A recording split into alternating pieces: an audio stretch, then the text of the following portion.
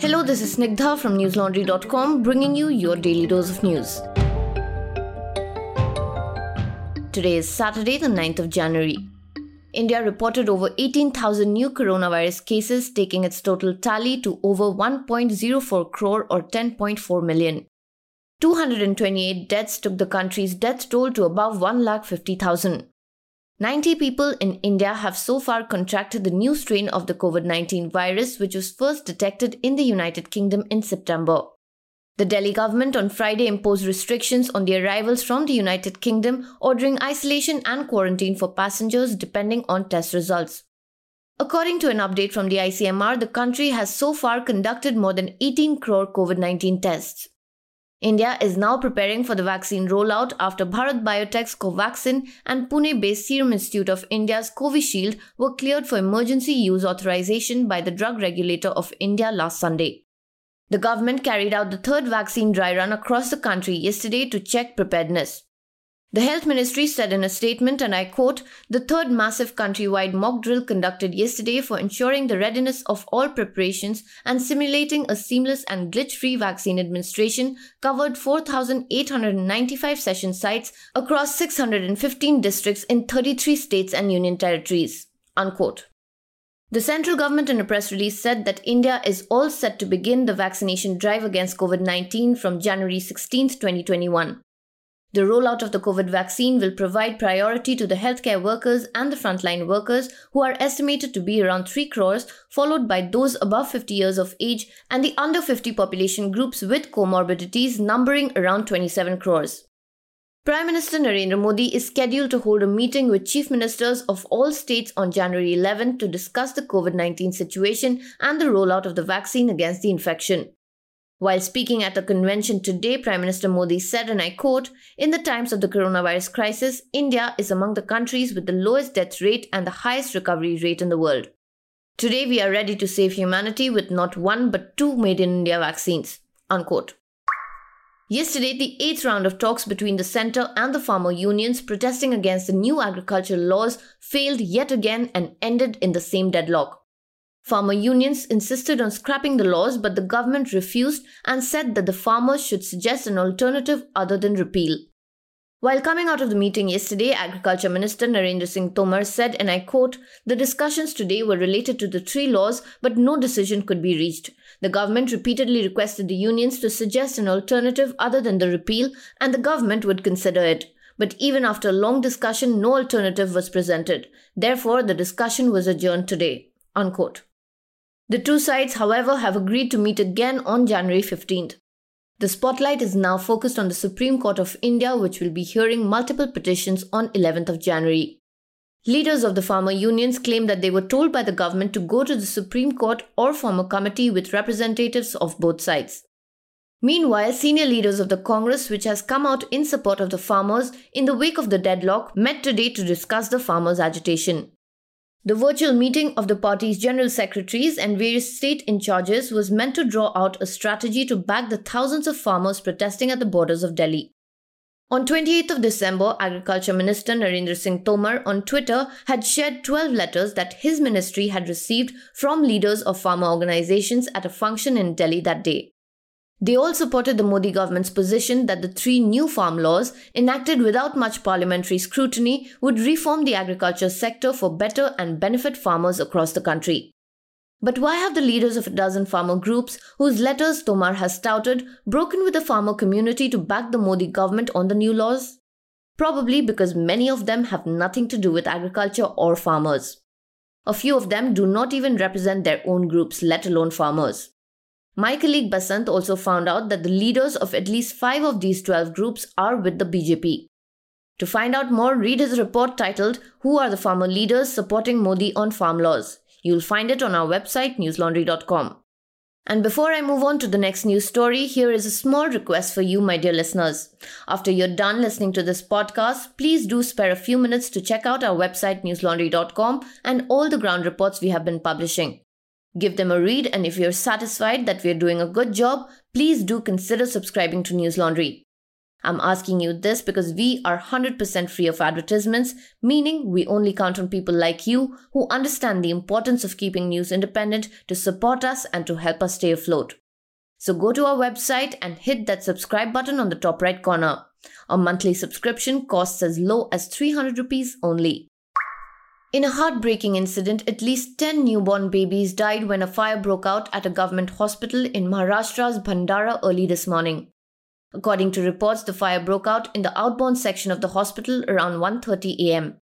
Bhandara collector Sandeep Kadam told the Indian Express, and I quote, "At the time, there were 2 nurses and a helper in the children's ward. They immediately raised an alarm. The fire brigade was called, but before it arrived, staffers tried to rescue the children and managed to save 7 infants.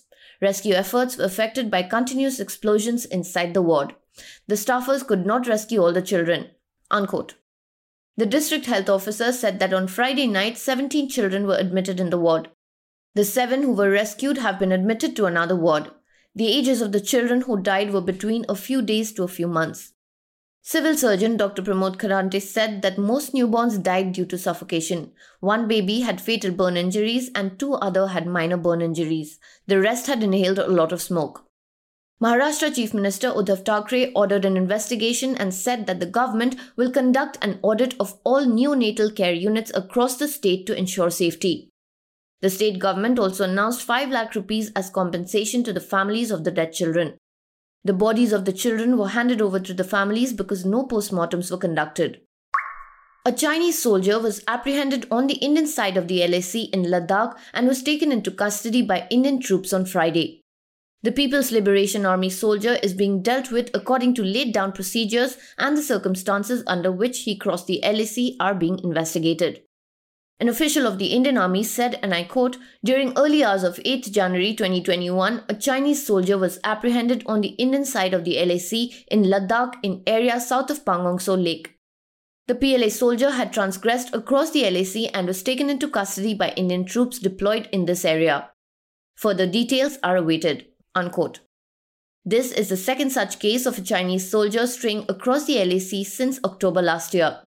In the first case, a PLA soldier was caught by Indian forces in eastern Ladakh's Demchok sector. He was repatriated shortly after by the Indian Army. India and China are involved in a military standoff in eastern Ladakh for more than 8 months now. Both sides have around 50,000 troops each in the area, along with additional air defenses sets, artillery and tanks. The editor of Global Times, the Chinese Communist Party's mouthpiece, in his tweet had said that China was not releasing the number of those who died in the Galwan clash as a goodwill gesture towards India to avoid stoking public mood. But in reality, according to China experts in India, the casualties on China's side were likely to provoke a backlash and widespread anger at a time when Xi's leadership had come under increasing criticism and was facing domestic pressure. In the Chinese imagination, India is not a threat nor a challenge to its rising influence, says Jabin Jacob, an associate professor at the Shiv Nadar University of Noida. There is a conscious attempt to downplay India as a strong challenger to China in Asia, and it is often projected as a backward and a weak country. To know more about why China won't reveal its death toll or give up territorial claims in Ladakh, read Shweta Desai's report by the same name on newslaundry.com. And now for some international updates. Globally, COVID-19 has infected close to 89 million people around the world, out of which at least 1.91 million have died.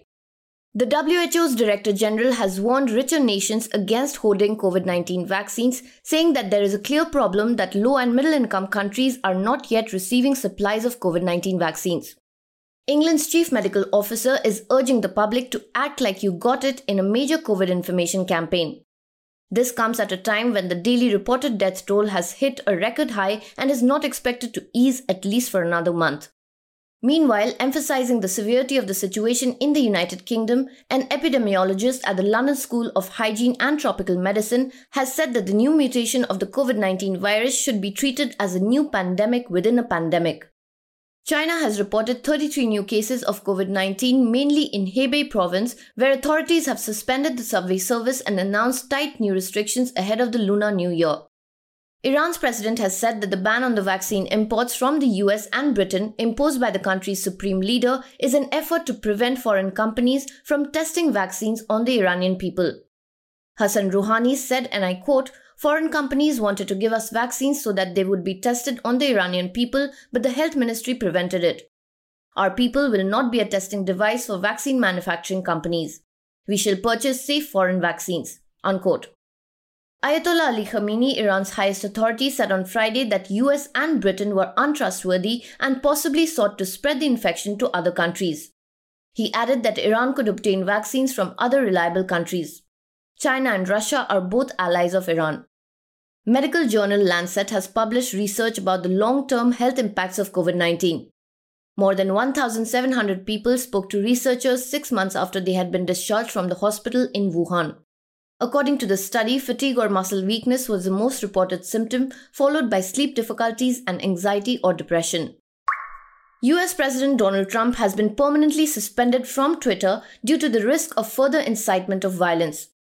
Twitter said that the decision was made after a close review of recent tweets from the real Donald Trump account.